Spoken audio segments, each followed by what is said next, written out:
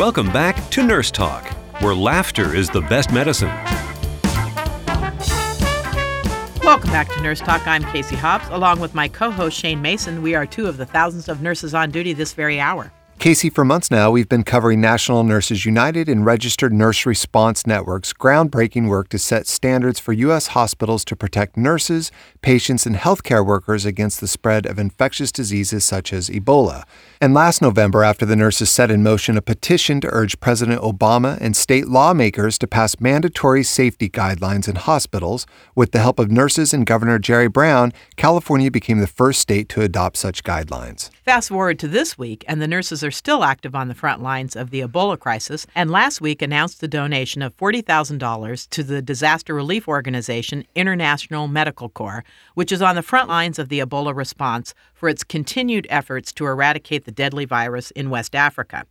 And Shane, a note from our producer says, just this week, a patient is being treated for possible Ebola symptoms in Sacramento County at UC Davis Hospital. It's not easy to keep news about Ebola in West Africa in the news these days, but as of January 20th, nearly 22,000 cases of Ebola have been reported, with nearly 8,700 deaths, mostly in Liberia, Sierra Leone, and Guinea. Here with us today is RN Deanne McEwen, nursing practice, health and safety specialist for National Nurses United. Welcome back to Nurse Talk, and thank you for being with us today. Thank you, Casey and Shane, for the important work you do and for inviting us back. This is an important topic and very timely. Oh, thanks. I appreciate that. So we want to hear about the Registered Nurses Response Network, but we also want to hear about this new case of Ebola in Sacramento. What do you know about that? Well, actually, we were in Sacramento yesterday, and the California Department of Public Health released statements confirming that both patients that were being treated in Sacramento, one at the UC Davis Designated Ebola Treatment Center and at the Kaiser South Sacramento Designated Ebola Treatment Center, both did test negative. So that's really good news, but what's more important is that the nurses were prepared and protected, and the hospitals did follow really stringent, highest standard in the nation Cal OSHA guidelines that were developed under Governor Brown's leadership in Cal OSHA. Which is fantastic that Governor Brown is such a wonderful supporter of National Nurses United. What led them to believe that these patients had Ebola? Or possibly had Ebola? Well, from what I understand, there was a travel history, and then the patients both came in symptomatic. As you may have read, the patient that was ultimately transferred to UC Davis Medical Center arrived in the emergency room with these symptoms and a travel history confirming that he had been to an area of West Africa unannounced. So he was not being monitored for some reason, and they immediately called the Department of Health and arranged for the transfer to the UC Davis Medical Center. It sounds like the guidelines were followed, which is good, and it was probably scary for everyone, but it sounds like the nurses were well prepared. And we'd like to hear more about the Registered Nurses Response Network. When was that started, and why was it started? Well, the Registered Nurse Response Network itself has a long history dating back to a tsunami in Sri Lanka. And since that time, we've responded to disasters here in New Orleans, Louisiana,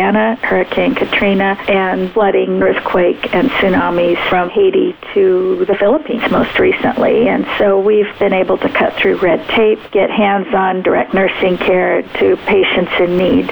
When we looked at the situation where we saw that reporters and photographers could get into the scene of disaster to photograph human misery, and we knew that they needed hands-on nursing care that we could provide, we saw a problem and we found a way to overcome it.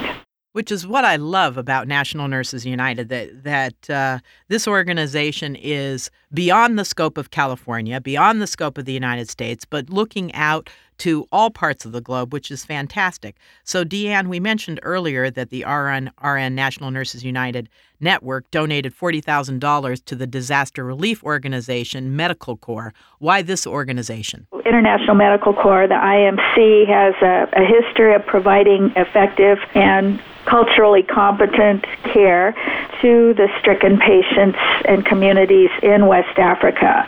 And so what we saw was actually a problem with the global response in getting the necessary medicines, equipment, and supplies to that area. And so what they told us that they needed most, nurses wanted to help, is the actual personal protective equipment. And so we donated money so they could acquire the suits, hazmat suits, if you will, and masks, gloves that they needed, because protected healthcare workers best can protect and serve patients.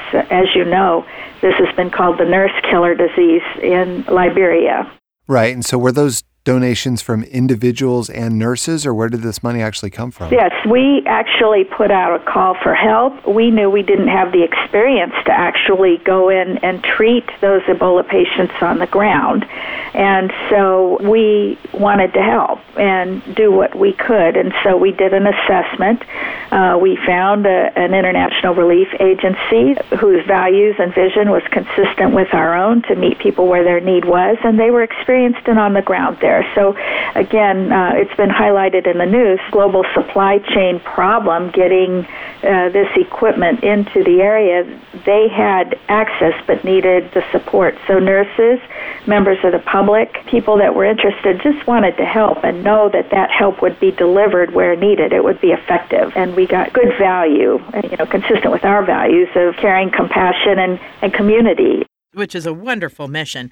A little bit about the suits, Deanne.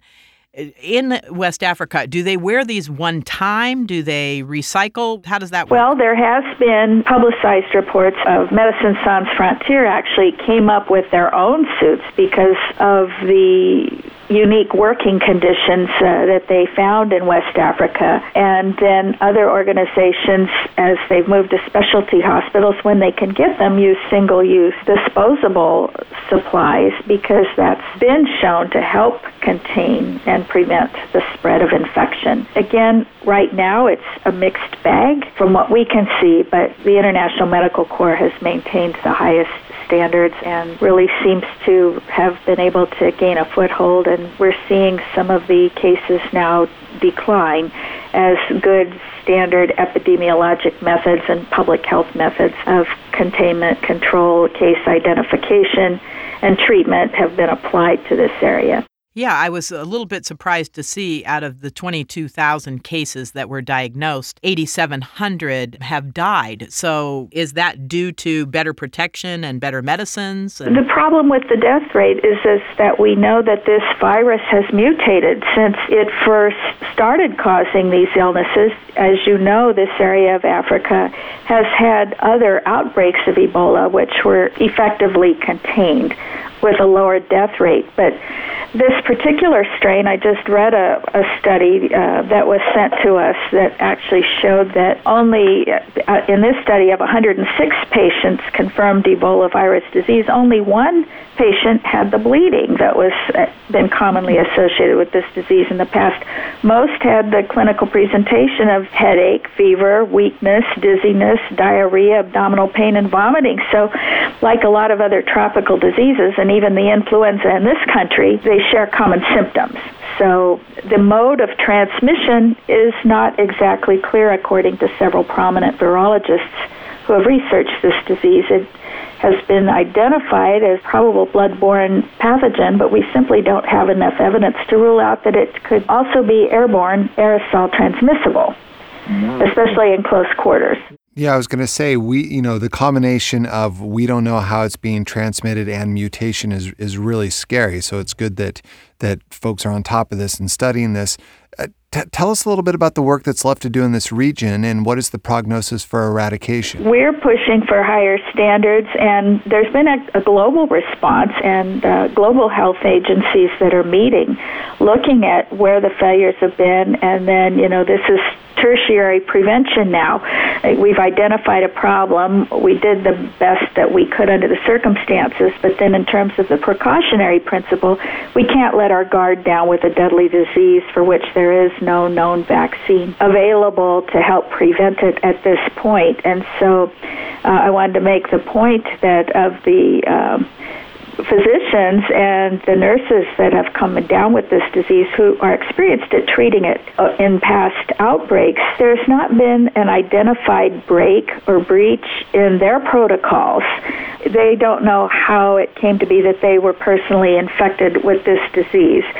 So, again, our standards here in California, the highest level available, we want to make that available to any nurse or any caregiver who's caring for these patients around the world. And, of course, if you look at for-profit healthcare systems, when there's a healthcare system breakdown, people are going to look at the cost. But we look at the value of human life here, and for a little bit more money to prevent such devastation, it's worth it to us. So that's why our standards, the November 14th guidance issued by Cal OSHA, is important. These have gained world attention. In line with the precautionary principle, if there are so many unknowns, as Shane said, we need the highest standard of protection for everybody. That's so true. How can people help? Where can people find out more about the work you're doing, and what can they do to help? We do maintain a website, www.National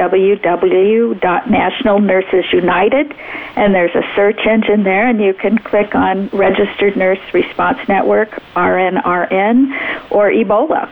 And you can link to our standards that we fought for, and under the progressive administration of Governor Brown and his leadership and Cal OSHA and the scientists working with us there, we've got these high standards. We want to protect them and expand them and make them available to everyone around the world. Anything else you'd like to share with our listeners? I would like to thank you for the great work you do, for having us available. It's important that nurses know that these standards are out there, where they can access them and join the fight to help prevent the spread of disease and prevent harm.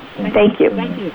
Thank you so much. First, for your years of service as a nurse, Deanne, but second, for the good fight that you're doing in National Nurses United. I am so proud to be a part of this whole process, because you're really serving humanity, not just people here and there, but all of us. And we're proud of the work you do. It's a great association that we have. Thank you both so much. Thank you.